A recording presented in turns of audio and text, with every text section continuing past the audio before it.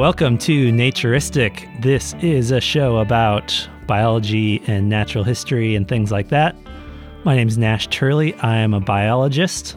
My name is Hamilton Boyce, and I am friends with a biologist. No, I'm also an amateur. I don't know. What am I?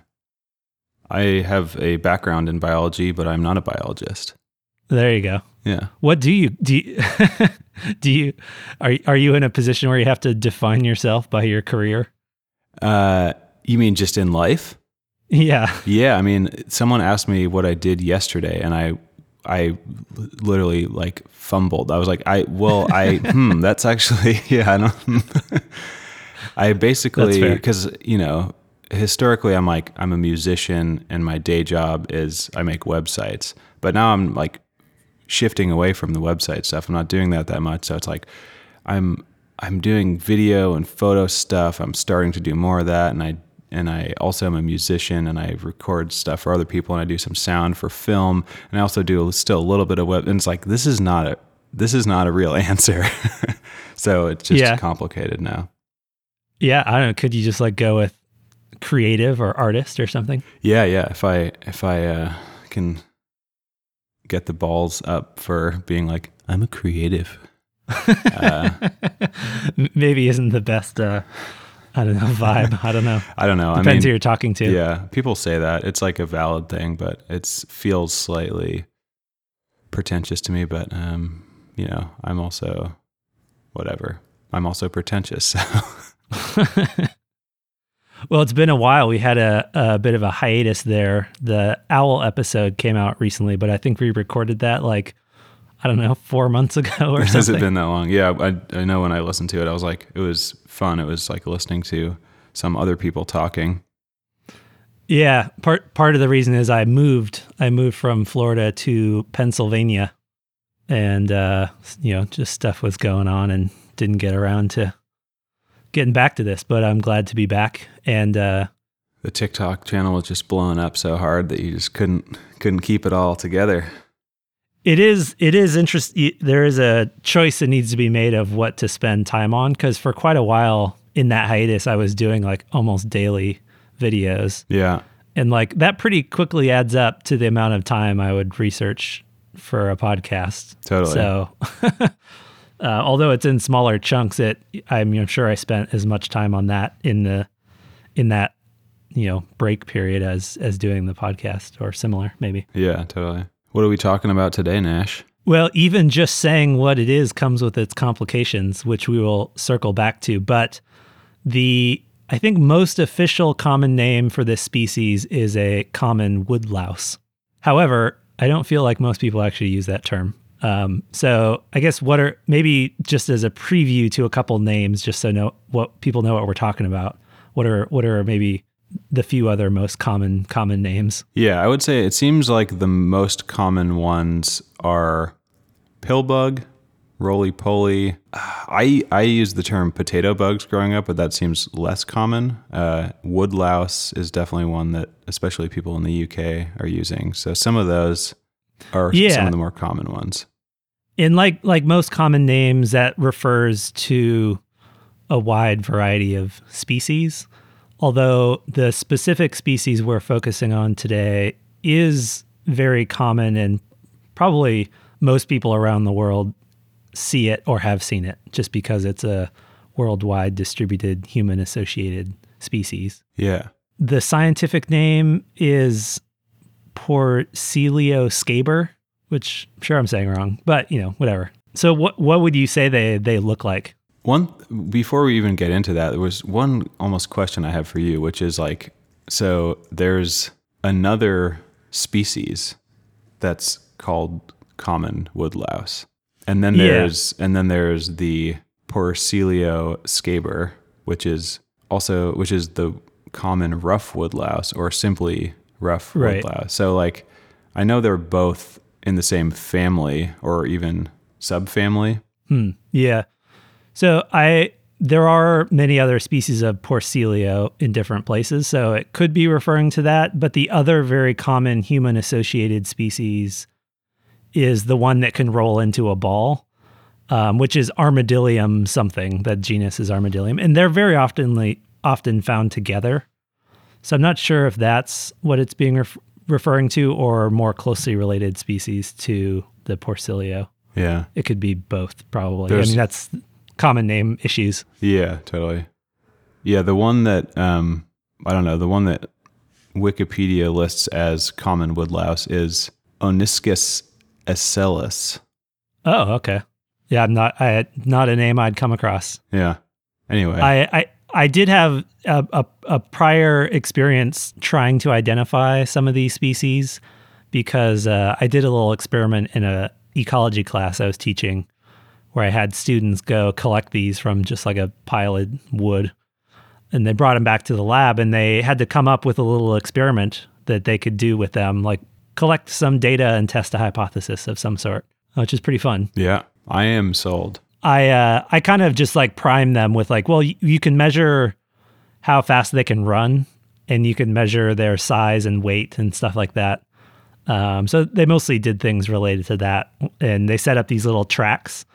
It's kind of like a horse race, and you have a little chute and open it up and then kind of like tap behind them and then measure how fast they ran. And then you could correlate that with, body size or whatever. So it's kind of fun having all these college kids like doing little woodlice races. Yeah. But there were two common, like, you go to any like trash pile or, leaf litter or whatever, you'd often find both the Armadillium one and the Porcilio one. Yeah. The one we're talking about, they're pretty flat and they have these big, like almost like armored plates on their body. Yeah. And they're segmented. They have 7 body segments, each with this big plate, and also 7 pairs of legs. So if there was any thought that they might be an insect, that should debunk that right away, because they have 14 legs instead of 6. Yeah. This species is native to Europe, but yeah, as I mentioned, they're all around the world, even like remote islands and stuff. I'm guessing you didn't think they were insects, or what did you know? Like currently, I currently knew that they were not insects, but as far as like when I was a kid and I was introduced to them, I don't know. Yeah, I probably didn't really think too hard about that, but yeah, I mean, they don't feel too much like insects. They feel definitely more, like, I don't know. I mean, I guess a good comparison that comes up a lot with some of the common names is like armadillo or something, Yeah. So if something like that is, they're very prehistoric looking. So I think that kind of puts them in their own little zone. Yeah. So they're not insects, but they are arthropods. So this is kind of a fairly esoteric term, but it's a useful term because an arthropod is like all sorts of animals that have an exoskeleton and jointed legs. And that includes spiders and insects, but it also includes crustaceans, which is what these are. And so that means pillbugs and woodlice, they're crustaceans. And then more specifically, the type of crustacean they are is isopods, which is their family. Order. Probably not family, order, right? Yeah.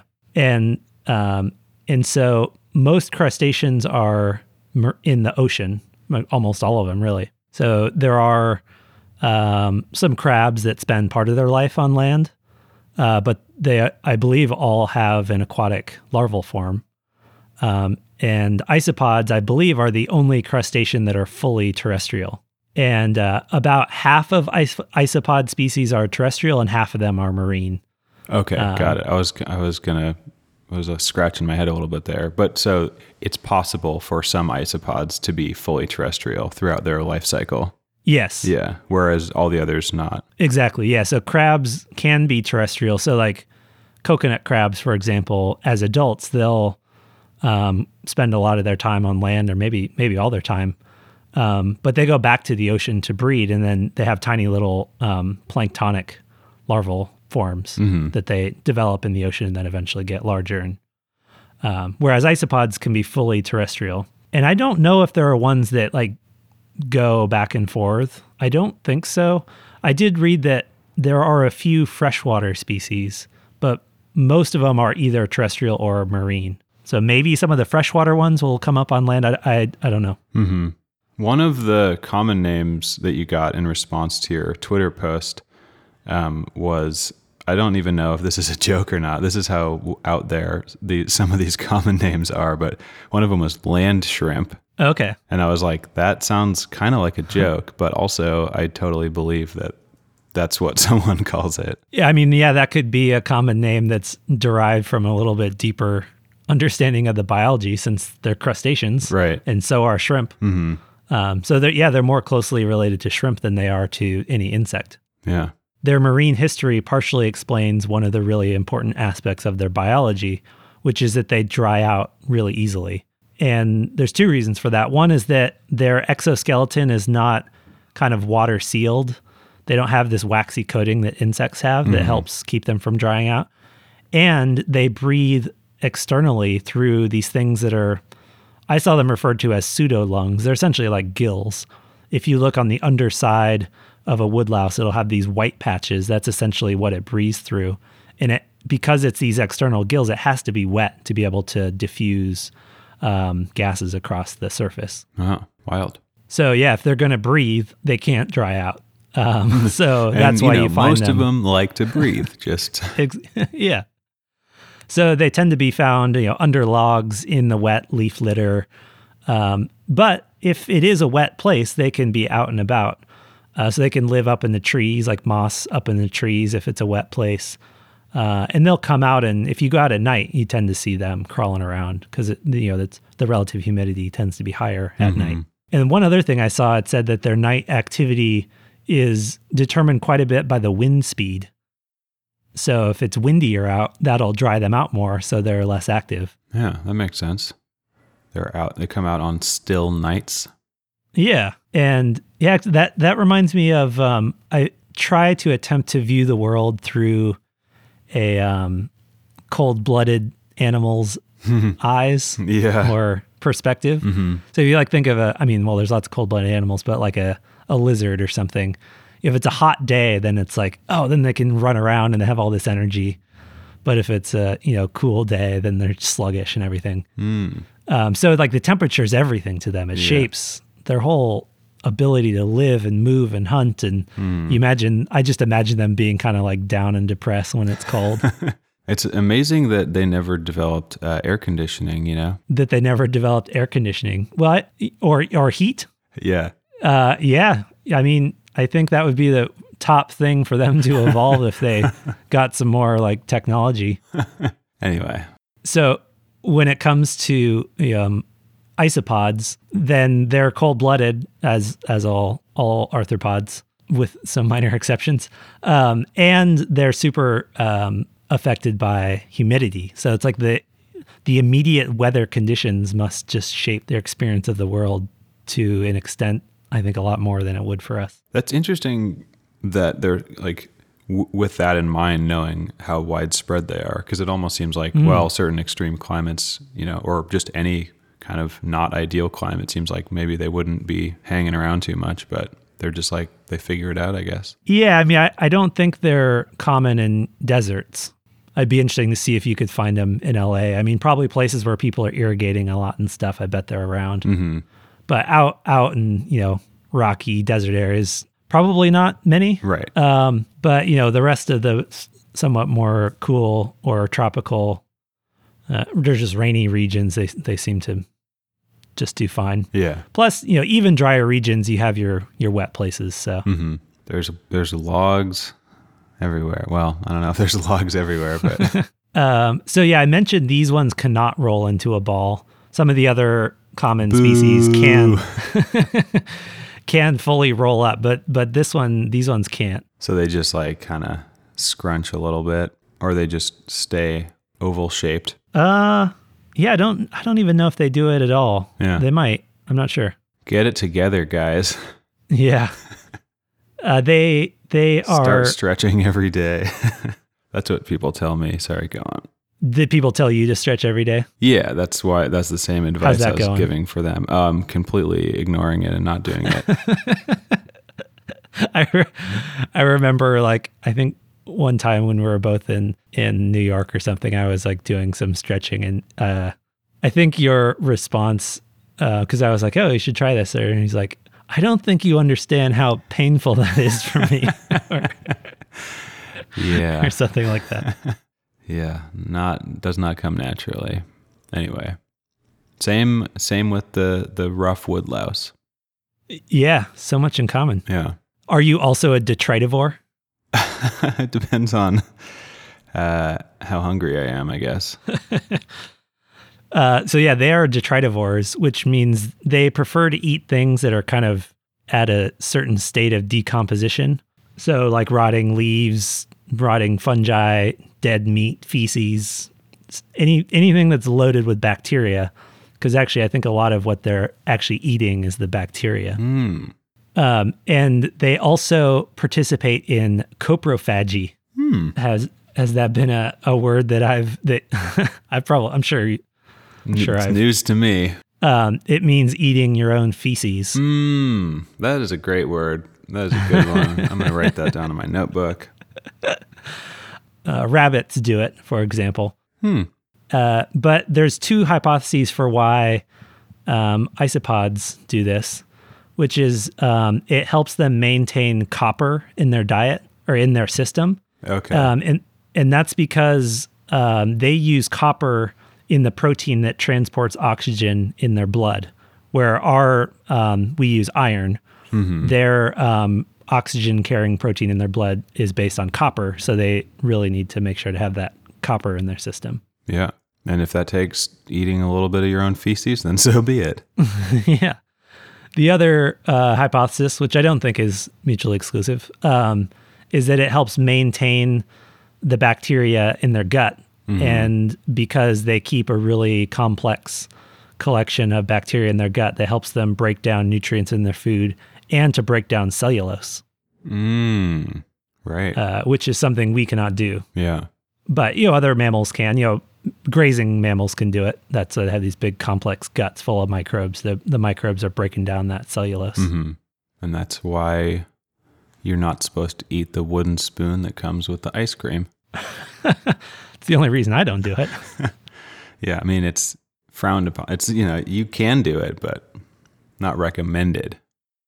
That's what they told me, at least. That reminds me of one time, I forget who, someone in my family was making a milkshake, and they're like, stabbed the wooden spoon down there a little bit too far. Oh, no. And they're like, there's like a little bit of the spoon gone, and they're like, well, I don't know, maybe we can still drink this. It was just like full of splinters. Oh, God. It was not savable. But if we had those sweet microbes, maybe we could. Yeah. Doesn't really solve the stabbing in the mouth problem, though. Yeah. Could be worth it still. Yeah. So because they're detritivores, they play an important role in creating soil and recycling nutrients within ecosystems. So you think of all those leaves and sticks and branches and carcasses on the forest floor. Eventually, those all break down to make soil. And it's detritivores and fungi and bacteria that all make that happen. Good work. Good work. We got some more waste talk. We talked a bit about feces. Now on to urine. Excellent. I was just waiting to get past the poop into the pee. We talked about nitrogenous waste a bit in the last episode with owls because birds have a different form of nitrogenous waste than mammals do. But isopods have, again, a third different type of nitrogenous waste, which is that they release it in the form of ammonia gas, which is like pretty toxic stuff. Yeah. I actually meant to look up what, I think ammonia gas is like things that have been used as in like chemical warfare, but I'm not positive about that. I could be wrong. It's not the most common poisonous gas reference that people always use, which people are like, that's what they used in the gas chambers in the Holocaust. And you're like, oh my God, why do you have to continue to bring this up? Yeah. So that ammonia gas may be in some cases used as a defense against predators. So basically think of like a big spider or something coming up and they just like fart out a big cloud of toxic gas in their face. Yeah, that's a good move. Yeah. It's kind of a skunk type situation. Yeah. It seemed like that was speculative. I didn't see any, hardcore evidence for that, but yeah, it's possible. There are other bugs that do it. It's a good story, therefore it's factual to me. There is a well-studied thing that there's a predator that uses a toxic gas. It's a type of lacewing, and they'll go up and like belch out this toxic fart on their prey, and it stuns them, and then they catch them and eat them. Gnarly. So wood lice and various other isopods can get infected with this virus that is called isopod iridescent virus. And when they get a full-blown infection, it turns their whole body bright iridescent blue. Whoa. What a cool infection. Yeah. This is caused, like, the virus particles form a crystalline structure in their tissues, and then that causes the tissues to bounce back blue wavelengths. Wild. It's pretty gnarly. I guess once they're in that blue stage, they'll pretty much die a few days later. It takes about a month after infection for them to die. So pretty gnarly. Yeah. Like, is it lucky if you find one, or is it unlucky? Or I mean, I want to find one. Yeah. So I'm going to say it's lucky. Okay. But you just, just not for them. Right. They have a pretty interesting reproductive deal. So we've got past the feces and the urine onto the sex. Okay. The pyramid of life. The necessary components of any nature documentary style edutainment. Right. Although I guess I don't actually have anything about their sex, but just reproduction. The females have a brood pouch. So they have this little like wet container pouch thing underneath their body, and they'll hold the eggs in there. And then after they hatch, they'll also hang out in there for quite a while.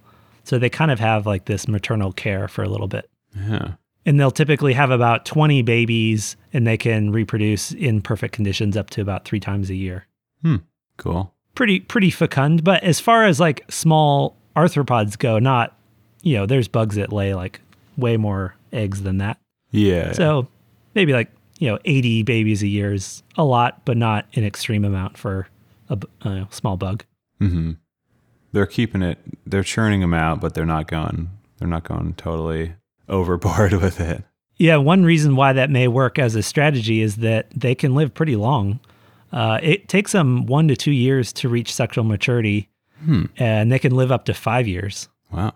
Which I was really surprised by. Yeah. Definitely don't think of like the little bugs underneath a log, kicking it for 5 years. Totally. That seems like above average for what I would expect something of that size. For sure. They've been used as bioindicators for pollution.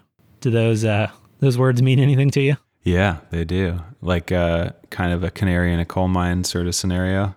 Yeah, they can be used in 2 different ways. One way is you can go like collect them from the wild and then like measure their chemistry. Mm-hmm. I mean, sometimes I wonder why you do that rather than just collecting the leaf litter. But maybe if they like accumulate, heavy metals or something, then you could get a more accurate or more sensitive measure. Yeah. And they eat leaf litter and decomposing stuff. So if it was in the environment, they'd probably run across it. Right. Also, they have, they metabolize, so they're spitting stuff out of their system and through, like over a period of time. Whereas if you just sample like something, if you happen to get a chunk of dirt that's very polluted, then, you know what I mean? Like a little bit more all over the place, I would imagine. Yeah, you might be getting a broader sample of the whole region rather than just like the one spot you took a sample from. Right. The other way they can be used is... They did the sampling for you. Yeah, right. They're little field technicians. Right. And they just didn't happen to know that they were submitting to a death sentence by volunteering. Was not included in the job application. Like, and it's unpaid? God. But it's good experience. Good exposure, anyway. They can also be used in feeding trials, which a few studies have done, where basically if you take leaf litter or whatever they might be eating from different places and then like see what they prefer to eat is one way. So you could look at preference, or you could look at their performance on, different food stuffs as like a way of, instead of just saying like, oh, there's a bunch of cadmium in the soil, that's bad. But you could say, oh, and it's actually affecting the growth and survival of these pretty rugged little bugs. Yeah. So it's a feeding trial style. Any sodium benzoate in there? That's bad. Was that a Simpsons reference? It was.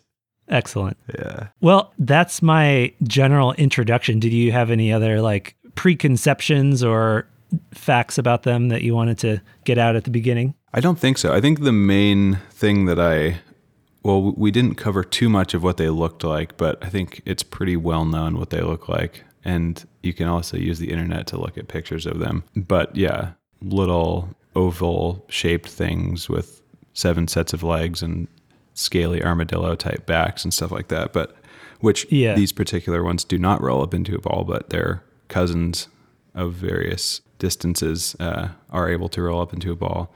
But then, the other thing is just like the breadth of like how many species or groups there are in the, that are considered wood louse. Okay. Yeah, I didn't even look that up. I was trying to focus on a species and not get too broad and get like into talking about isopods in general. Mm-hmm. But there are, it's a big group, and I think they all have a similar vibe and probably, get the same names. Yeah. One thing about their looks that I didn't write down, but I read, is that this species does vary quite a bit, and they can be like slate gray, but they can also be pretty light colored with some yellow spots and things. And I believe they're sexually dimorphic. I think it's the females that are more light colored that can have some like colored spots and things.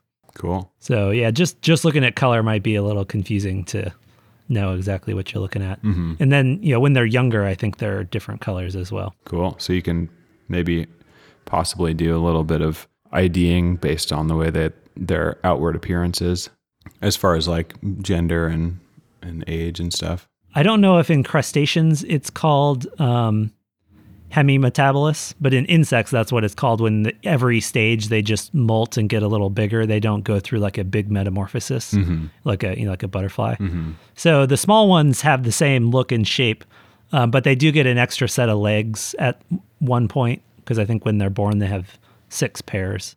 So if you really wanted to count legs, you might really get into how old they are. At their bat mitzvahs, they get an extra set of legs. Yeah. I mean, I think when it's pretty often when people call me, they're like, "Oh, what are you up to tonight?" I'm like, "Oh, counting isopod legs." Let's take a little break, and then we'll come back with a little behavioral study.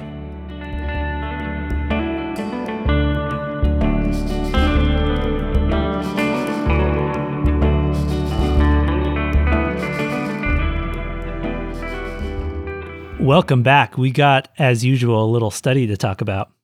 Research. And it starts with an extra fun vocab word, thigmokinesis. So kinesis, could probably guess it has to do with movement. And thigmo, I assume is like touch, because what it means is that their movement is reduced when they are in close contact with other objects. So imagine if you're out in the open, you're going to be freaked out and running around. But once you get in a tight place and you're touching all this stuff, then you can like chill out. Thigmokinesis. Okay. So is it sort of like how when you get a bird in a little enclosed space and they just sort of chill out and like stop squirming around and stuff? I think so. I mean, that seems like the same thing. Yeah. I don't see. Yeah. I hadn't thought of that. Cool. This goes along with one of their common things they do often in the wild, which is to cluster together in aggregations. So I'm sure you've seen this. If you flip over a board or a log or a trash can, you'll just see a big cluster of them. That's what they do. They always do that. And they can be really abundant in some places. So studies have found in forests, they can be up to 800 of them in a meter squared. And in some grasslands, up to 3,000 of them per meter squared. Whoa. That's a straight up rave. Yeah. It's like a isopod Coachella. Yeah. And they're not always just one species. Sometimes different species will cluster together, different isopods. And so there's a question related, when you have animals doing this type of behavior, they could be due to 2 different things. They could be clustering together because of a shared individual preference. So they have a shared preference for just this particular, tight, wet spot. Mm-hmm.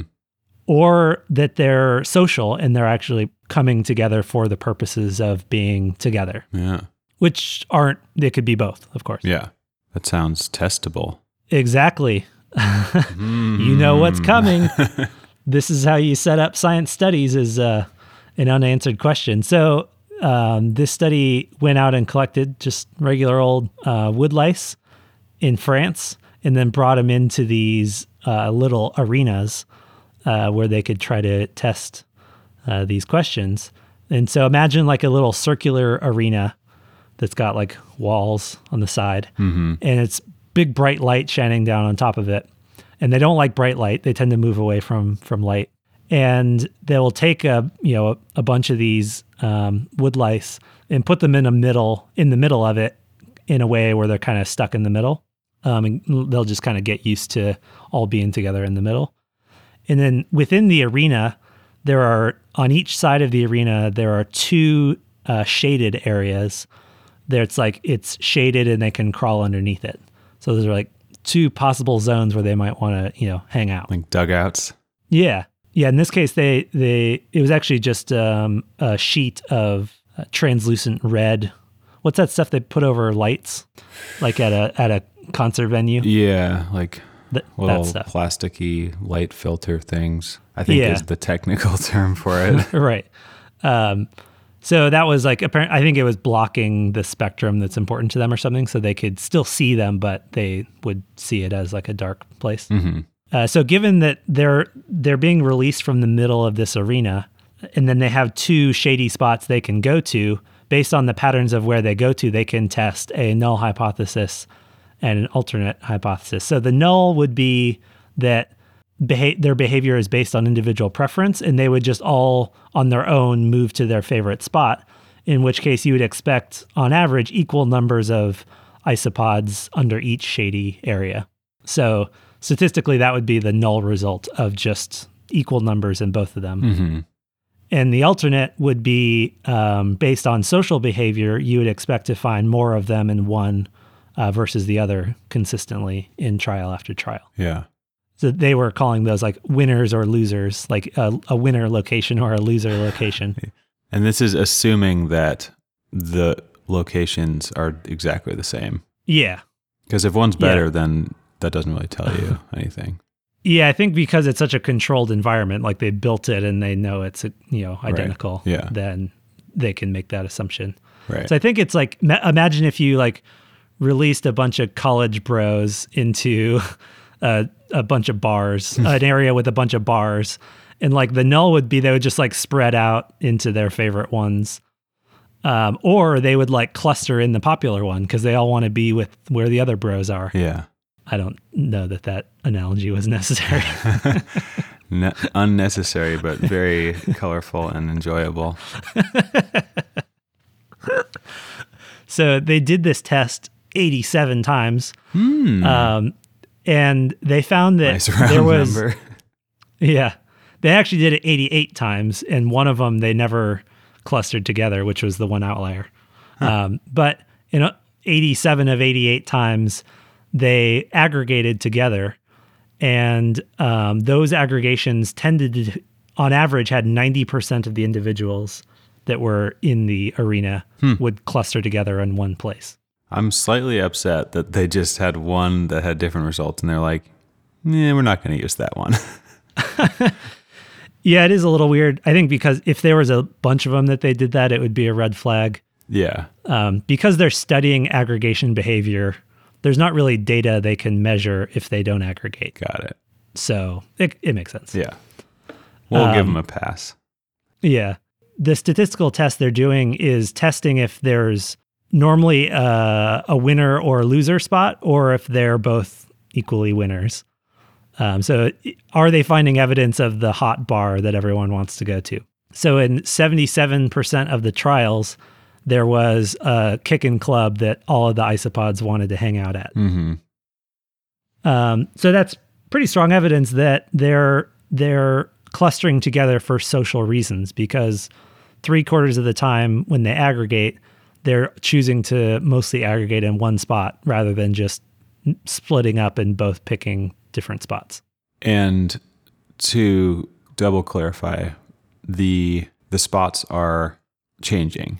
What do you mean they're changing? Like it's not always one spot that they always go to. Yeah. Right. Yeah. I mean, they had 2 spots that I think they did like some randomization of some sort, but yeah, it wasn't always the same one. It was just one of them was a winner and one of them was a loser in 3/4 of the trials. Got it. Right. Yeah. Good point. Yeah. That was in there. It wasn't always the same one. And this tended to happen pretty quickly. It normally only took 3 minutes for them to aggregate in one or the other spots. Yeah. Did they also determine who the popular individuals were? No, that's a good idea. I think if you have this social behavior, then it opens up the idea that there could be they're following someone. Yeah. Like it's one that has the smelliest pheromones or the sweetest antennae, or who knows. Right. Yeah, that seems pretty testable as well. You just mark individuals so you could then see if I guess you'd have to like probably videotape their movement and see if like there's one that gets to a place and then they follow or something. Mm-hmm. I've seen studies in ants where they do that. They like have little painted on little colored barcodes, and then they have software that can like track their individual movement, and they can record all sorts of stuff about their colony behavior. That's cool. I dig it. So, given they have this aggregation behavior, which was well known, but now they're really strongly showing that there's a social component to this aggregation, then it's like, well, why do they aggregate? And this study doesn't really address that too much, but the main hypothesis seems to be that it helps with water loss.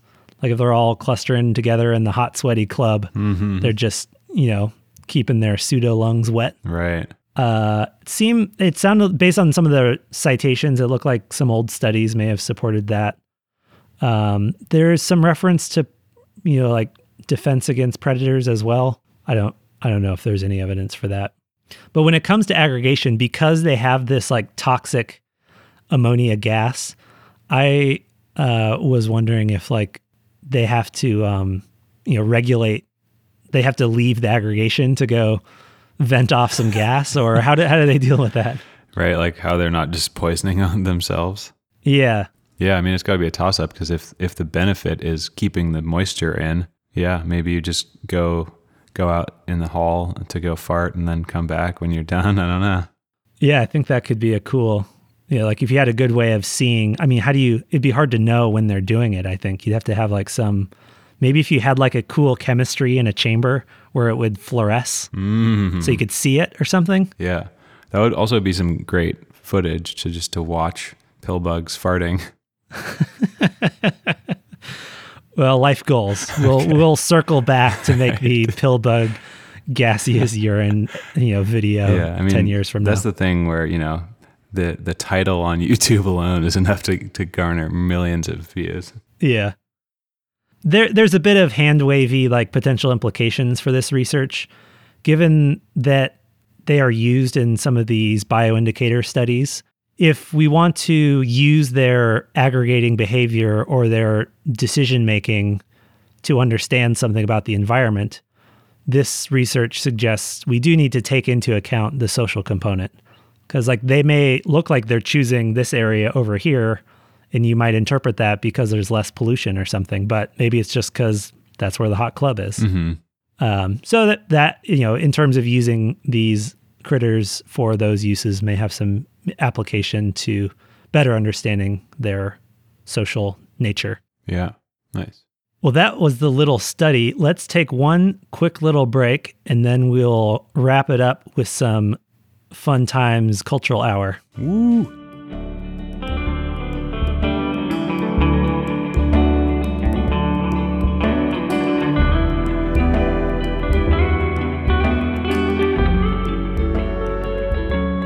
Welcome back. We got Cultural Hour here. So what did you find for some cultural importance or references to our favorite isopods. Yeah, I mean, one of the most exciting, interesting cultural things is about them is just their name, just because there's so many different regional name variations, and also this other layer of confusion where a lot of the common names also apply to other things that are just totally different. Yeah. So that kind of has this, like, one of the responses on yours was doodlebug, and I was like, we talked, we already talked about a doodlebug. It's a different thing.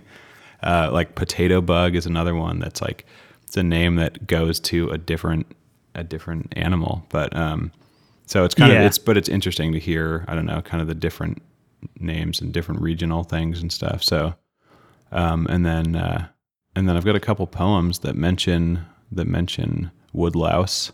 Okay. So I can read those too. Pretty short. Yeah, hit us with a poem. Pop into the poem. All right. Pop in a poem, baby. So this first one is called Lost to Love by Robert Graves. And I have a little background on Robert Graves here. Born in 1895 in Wimbledon, a suburb of London. He's a poet, lecturer, and a novelist. Is that of tennis fame? Wimbledon of tennis fame, yes. Where the tennis thing happens? Yeah, that's the one. Okay. Lost Love by Robert Graves. His eyes are quickened so with grief. He can watch a grass or leaf every instant grow.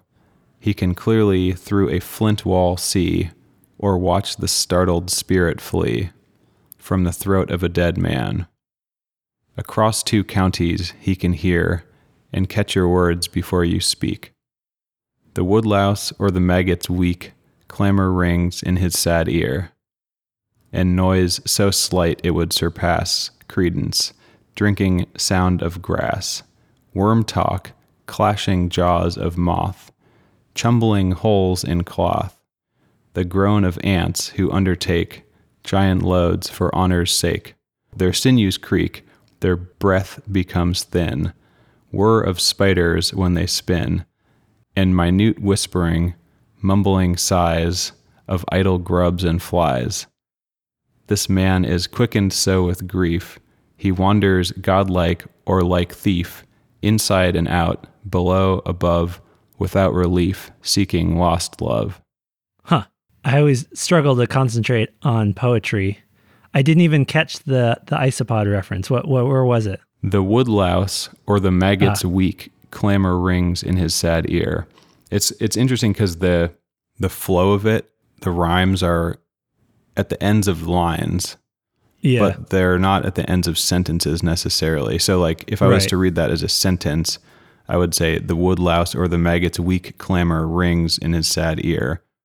But the way that they have it phrased out, it's rhyming with the previous line, which is, and catch your words before you speak. So the woodlouse or the maggot's weak clamor rings in his sad ear.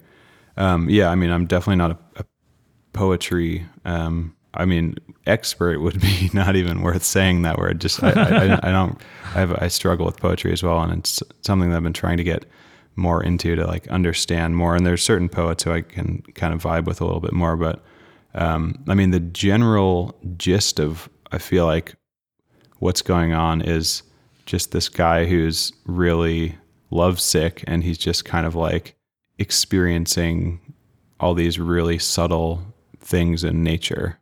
Okay. So like heightened senses. Yeah. His eyes are quickened so with grief. He can watch a grass or a leaf every instant grow. So that's the opening of it. So you're right. Yeah. I mean, I think because it seemed to have like a theme of decomposition there in the middle, I was just sort of imagining either someone died and they were thinking about them being dead and breaking down, or something of that sort. Just from a biological perspective, that's what I was thinking. Yeah, totally. Given that I was kind of struggling to follow the words on their own. You're like, okay, worm, I know that.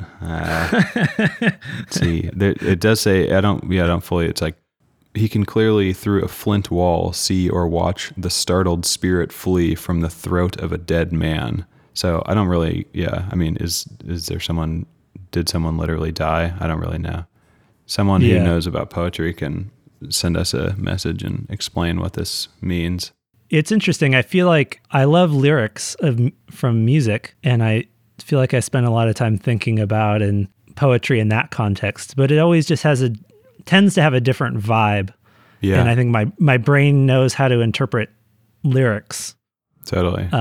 but struggles with poetry. And it seems like they're similar, the same thing, but it also seems like they're not. Yeah, totally. Well, it's interesting because with music, you have obviously the delivery is built into the recording, if it's a recording that's famous, whereas poetry, the delivery or like the rhythm comes from the words and the, line breaks and stuff like that. Yeah, there's a lot to fill in on your own. Maybe that's why I have a hard time concentrating on it, because there's the full thing isn't presented to you. I don't know, maybe it's slightly the similar distinction between reading a book versus watching a movie. Yeah. There's more space for creative interpretation in the poem version. Totally. It's like poetry is like advanced lyrics.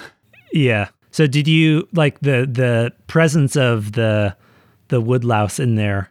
Did it seem important to you? I mean, the woodlouse in particular did not seem important in the scheme of things, but I think it's cool that just to get that reference, because it's it's all these different, little bits of nature in there. So it's fun to get that woodlouse reference in this context. Yeah, it wasn't like a pivotal. It wasn't a pivotal. Jesus. It wasn't a pivotal part of it. It was just kind of because one of the themes was just listing or mentioning a bunch of stuff that was happening. So it was a thing that was around in Wimbledon and it got added. Yeah. It's just nature doing its thing, being subtle, clamoring, its weak clamor ringing in his sad ear. Yeah. Along with worm talk, which I'm sure you're familiar with worm talk. Is that where you tie a worm between two cans and talk through it? I think so, yeah. Okay. And the groan of ants who undertake giant loads for honor's sake. That's, that makes sense to us biology people. Say it again. The groan of ants who undertake giant loads for honor's sake. Okay. They're doing hard work for the good of the colony. Yeah, just for honor. They're just lifting 1,000 times their weight or whatever it is. So I think that's the more you look into those things, I agree with your sense of just, it is a poem about capturing the sensory experience of a specific moment in time. Totally. Then I guess it's up to you to decide what's going on in the person's head during that moment of time. Yeah. Maybe it's just like when this came out, it was right after World War I or something. And that's when everyone was thinking about, bodies piling up in the trenches, or I don't know, maybe there's some cultural thing that happened at that time where the context would make more sense. Mm-hmm. Or not. Yeah. Well, it was certainly before Netflix, so they at least were looking for other sorts of entertainment. Yeah, the collective consciousness was around a random poet in Wimbledon, potentially. Yeah, or I just mean in terms of paying attention to, small little natural things that are happening. That's true. Yeah, I guess that theme is interesting because that is sort of like the theme of naturistic. Yeah. The naturistic media empire is to like pay attention to little stuff that you might not otherwise look at. Yeah. And try to view it with some sense of curiosity and compassion. Totally. Even if you are streaming some media entertainment on your screen at the same time, it's still one eye out the window or whatever, or in the window. Okay, I have one more for you. This is a poem called The Woodlouse. So this will get a little bit more action for you, and it's pretty short. Poet is Edith L. M. King, born in South Africa, became a student in England, and afterwards taught in a place called Bloemfontein, which I don't know where that is. What's a rough date we got? Oh, yeah. She was born, I don't know when she was born, but she was the headmistress at this school. She retired in 1922. Okay. So we are in World War I era potentially, or probably before. Yeah. late 1800s, early 1900s, probably. Okay, here we go. The woodlouse. The woodlouse looks as if he were a medieval knight, who's found it wiser not to keep his armor very bright. Experience has taught him, too, to curl up like a pill when danger seems to threaten him, and then keep very still. This trick has often been the means of saving him from hurt, because his foes mistake him for a little lump of dirt. Just as the enemy must find are soldiers hard to see when they are lying on the ground, all clad in dull khaki. My emphasis on the khaki there. So that Nice. one, is very focused on woodlouse. It's about the woodlouse, comparing it to soldiers and camouflage and stuff. However, obviously this is a curler upper, so not quite the right species, but it felt close enough. Yeah, I mean, that's neat in that it really is capturing quite a bit of their behavior and biology in there. Yeah. Like this is a person that spent some time figuring out what they do. Totally. Observant. And then saw a parallel Naturalist. with, saw some humans doing some similar things Yeah, or not, totally. or thinking they should. I don't know. There's a side note or a footnote that says khaki, word from Urdu, word dusty, dull yellow brown cloth used in uniforms of British troops in South Africa in 1899. Okay. So the context there is really is this woman British or she's or South Africa? born in Or South Africa. Yeah, so she's from South Africa. Okay, but she could be British or Afrikaans or Yeah, the picture of her African, yeah. is very small and black and white. Let me see if I can find a better picture of her. But this would be so it sounds like there was probably some She's a white lady. okay. Yeah. There's some pronounced like colonialism warfare going on in that era, I presume. Yeah, So probably most people have on their mind thinking about that stuff, and so it makes sense that you would see an animal that reminds us all that so many of the people we know are going out fighting battles and stuff. totally. Also, here's her birthday too, 1871 through 1962. And Wikipedia describes her as a painter who worked primarily with watercolors, concentrating on landscapes and other still life subjects, characterized by a high level of botanical detail. Oh, So she okay. paid attention to nature in her other mediums as well. It's interesting. Like there was kind of an era of the naturalist. That was a common upper class thing to be. If you had the privilege to be rich and have free time, then a lot of times you did that, or what you spent your time doing was being a naturalist. Totally. That's cool. And just think like Darwin being the key prime example. He's just celebrity naturalist. Privileged rich guy, Yeah. basically, who could just do that for his life. It's like the equivalent of someone today who is an influencer. Yeah. I mean, a lot of these people were influencers. Like they wrote books that were really popular. Like, if we were a type of show that profiled people, Alexander von Humboldt would be a good person because he's just such a curiosity-driven explorer and all about documenting things all over the world. But he was a huge superstar.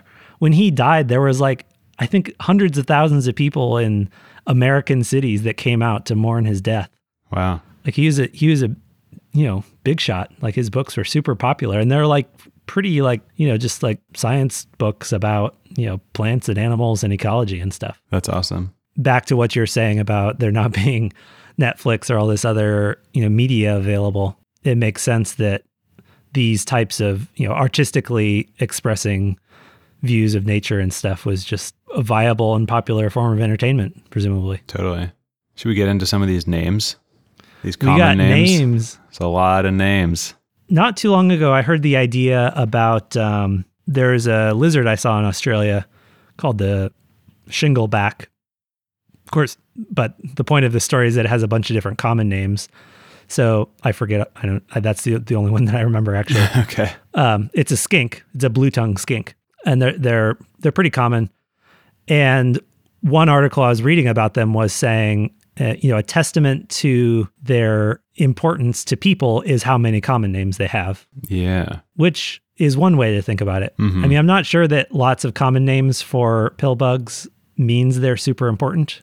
I think there could be other reasons, but maybe they are. I don't know. Yeah. But yeah, we've said a few of them, but let's go through some of the common and then weird and funny ones. Cool.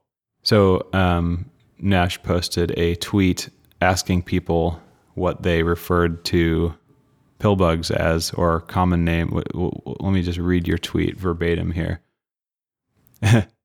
What's your common name for these animals? Please respond with your answer and retweet. A bit of social science for an upcoming podcast. That's this. And then you have pictures of 3 different woodlice. Yeah. And actually, when I look closely, 2 of them I think are the species we're talking about. Then the other one's from Florida, which I think is a different species, but it looks similar. Yeah. It doesn't really matter. Yeah. This is probably the most popular tweet I've had in the last 5 years. It's great because, it's interactive. And then when people retweet it, then other people see it. And then they're like, oh, I have a different answer because there's so many names that the more, it's like infinite names. The more people share, the more names show up. Yeah. So there's like 250 responses or so at this point. Wild. I'm just going to start with a few. Pillbug, classic. Roly-polies. Yeah, lots of those. Classic. Good name for kids. Isopods. Yeah. It's a scientist. Yeah. One of the first responses was like, I call them isopods. And I was like, all right, are these all just going to be, am I only followers scientists? But it branched out. So yeah. It was good. This is an Italian one, which is really good. I probably will mess up the pronunciation, but Porcellino di Terra, translation, Earth's piglet. Yeah. There was a few romantic language ones that were similar. So I got Chilean Spanish, which was Chanchito de Tierra, which was Earth Piggy. And then Peru and Colombia, Cochinillas, I assume. Yeah. Which is little pig. Seemed like lots of Spanish speakers had that one from Spain and Mexico. Yeah. And then a different one from Colombia, Marranitos, little pigs, apparently. So all pig related. Yeah. The romantic language speakers seem to like to think of them as pigs. Yeah. I mean, it's a little bit of a weird comparison, but I guess shape-wise, they're sort of tubes. I don't know. I mean, they like to hang out in the dirt. I don't know. I mean, yeah. I had no idea.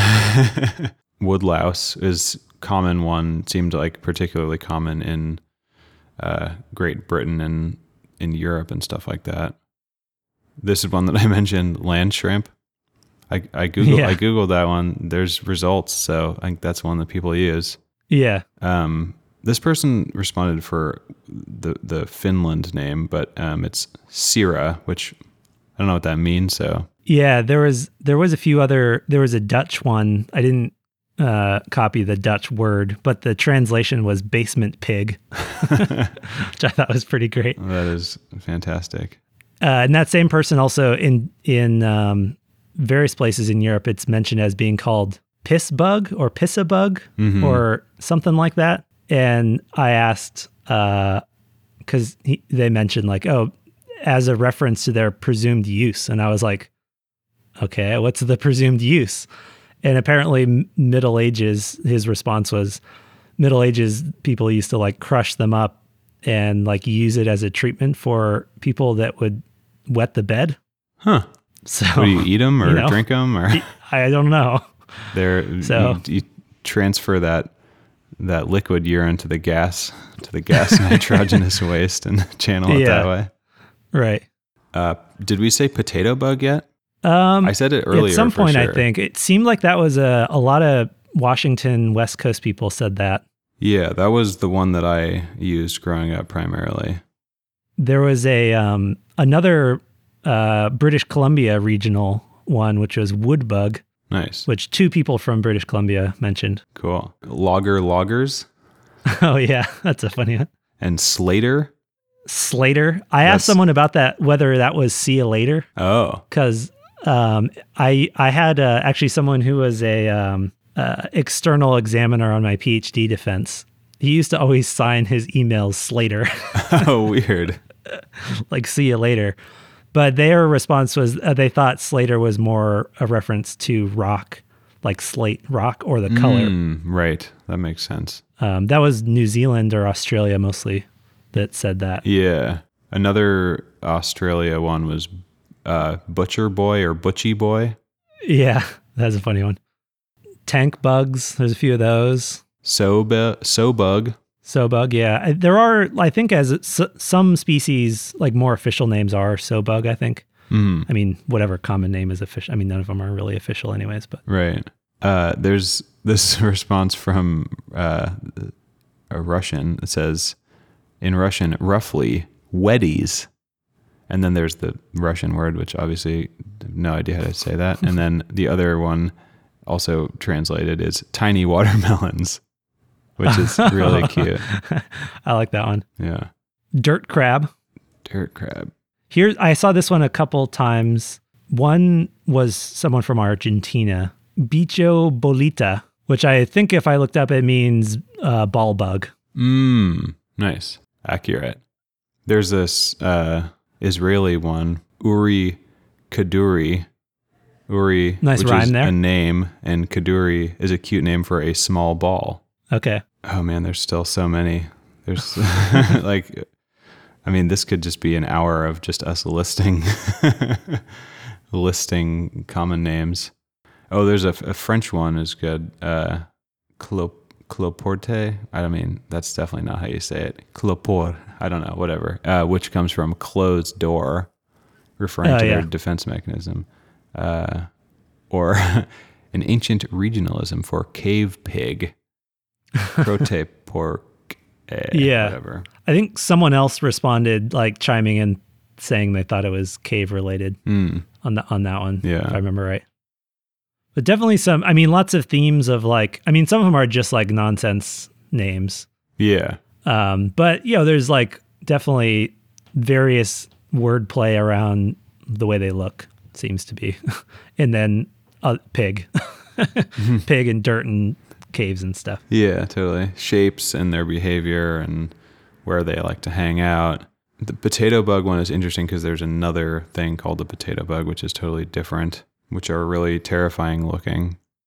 Oh, all of this like is a great example of, why scientific names need to exist.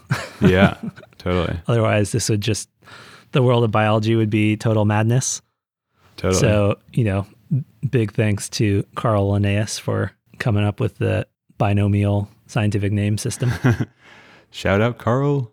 Whoop, whoop. Yeah, I remember even just being in like Spanish-speaking countries and having people like natives try to explain birds to me and just being like, I just don't know. This is just all totally different. It's meaningless, Yeah. Just different words, different names. Like, okay, well, I don't know what that is. Got to relearn everything. Yeah, my experience among at least science-y people in Latin America is that they all use scientific names all the time for birds. Mm-hmm. And in North America, that's not normally the case because the common names are so standardized. Right. Like there is an official body that decides on official names and like you can use them unambiguously. Right. But pretty much everywhere else in the world, that's not the case. Yeah. So if you're going to talk about birds in Brazil, you basically have to use the scientific names. Mm-hmm. They don't have David Sibley down there. Got any other name things? Let me just real quickly skim through this article about what Brits call wood lice, because there's some funny ones in here that we have not come upon. Whatever. Chiggy pigs or chicky pigs or chuggy pigs, chiggy wigs, chucky pigs, Charlie pigs. Slunker pigs, wood pigs, timber pigs, and penny sows, pigs, zopigs, gramasows. This is perfect. Like, how many of these are just like results of Cockney rhyming slang or something? Yeah, totally. But it seems, I mean, this article breaks it down. This is from BBC America. And the article is called, "How Many Names Do Brits Have for Woodlice?" So you can look it up and we can list the link in there. But they get regional. So they say like, over in Southeast, there's a dairy theme. People of Kent call woodlice cheesy bugs or cheese rockers, whereas neighboring Surrey prefer cheese logs or cheesy bobs. With local distortion also becomes chisel bugs or cheesers and cheese balls. Cheese logs is really good. Yeah. There's also monkey peds, monkey peas. To complete the livestock circle, monkey pigs. Okay. Pill bugs, sour bugs. Apparently they're edible, if you're wondering, is what they say. Oh. Okay. Tree pigs, leather jackets, billy bakers, ooga poogs, parson pigs. Yeah, I feel like this, I mean, I've heard things about in the UK, like there's persistent dialects that you can pick out, like town to town. Mm-hmm.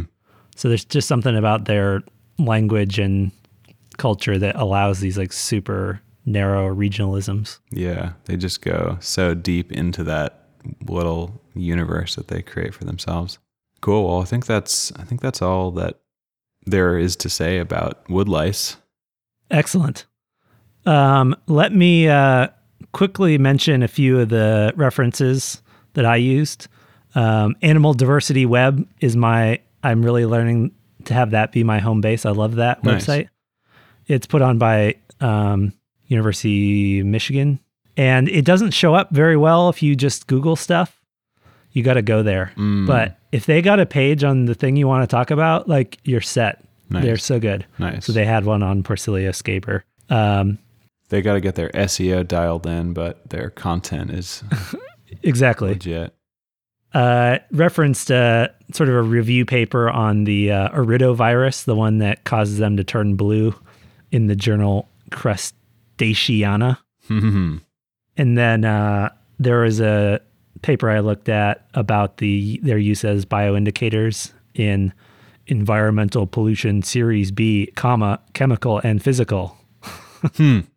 Great name. And then the study was by Broly et al. In the journal Zookeys, which is interesting. That journal mostly publishes stuff like describing new species and things. So it's kind of interesting that they had this behavioral study. But And I've got one correction, some pseudo correction from the owl episode. Oh, this is exciting. There was, nerdy Twitter people. I'd made a TikTok video kind of with a couple facts from the podcast about biggest and smallest owls.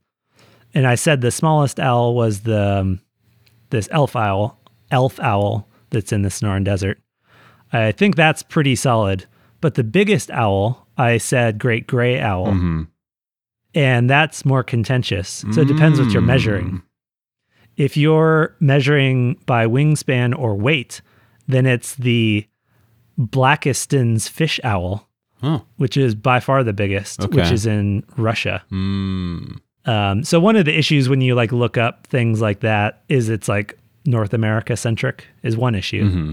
So it's just like this weird owl that is in probably out in poorly populated places in Russia. There's just like not a lot of culture behind it. Yeah. Or maybe there is, I don't know. But it's pretty rad. But if there is, it's written with letters that we cannot read. Exactly. So that's a cool, and they straight up fish, like they're fishing owls. Wow. Like that's primarily what they do, which is pretty rad. Nice. However, I could argue that my fact isn't totally wrong because the great gray owl is the longest owl. So if you want to go by length, apparently great gray owl's the biggest. And length is kind of equivalent to height in a human measurement? I assume it's like, beak to tail. So, but when they're standing up, maybe they're like taller. Mm-hmm. I'm not sure. I mean, it's hard to tell if that's like tail length really giving them the longest or their body. Who knows? But good to see that there were other ones. There's also an eagle owl in Europe that's consistently bigger under most measurements than the great gray owl as well. Okay, all right. So I'm glad to give corrections if anyone wants to call me out on stuff in the future. Nice. Anything else? That's all for me. Yeah, if you want to get in touch on social media, we're over at TikTok, Naturistic Series, at Instagram, Naturistic Series, Facebook, Naturistic Series page.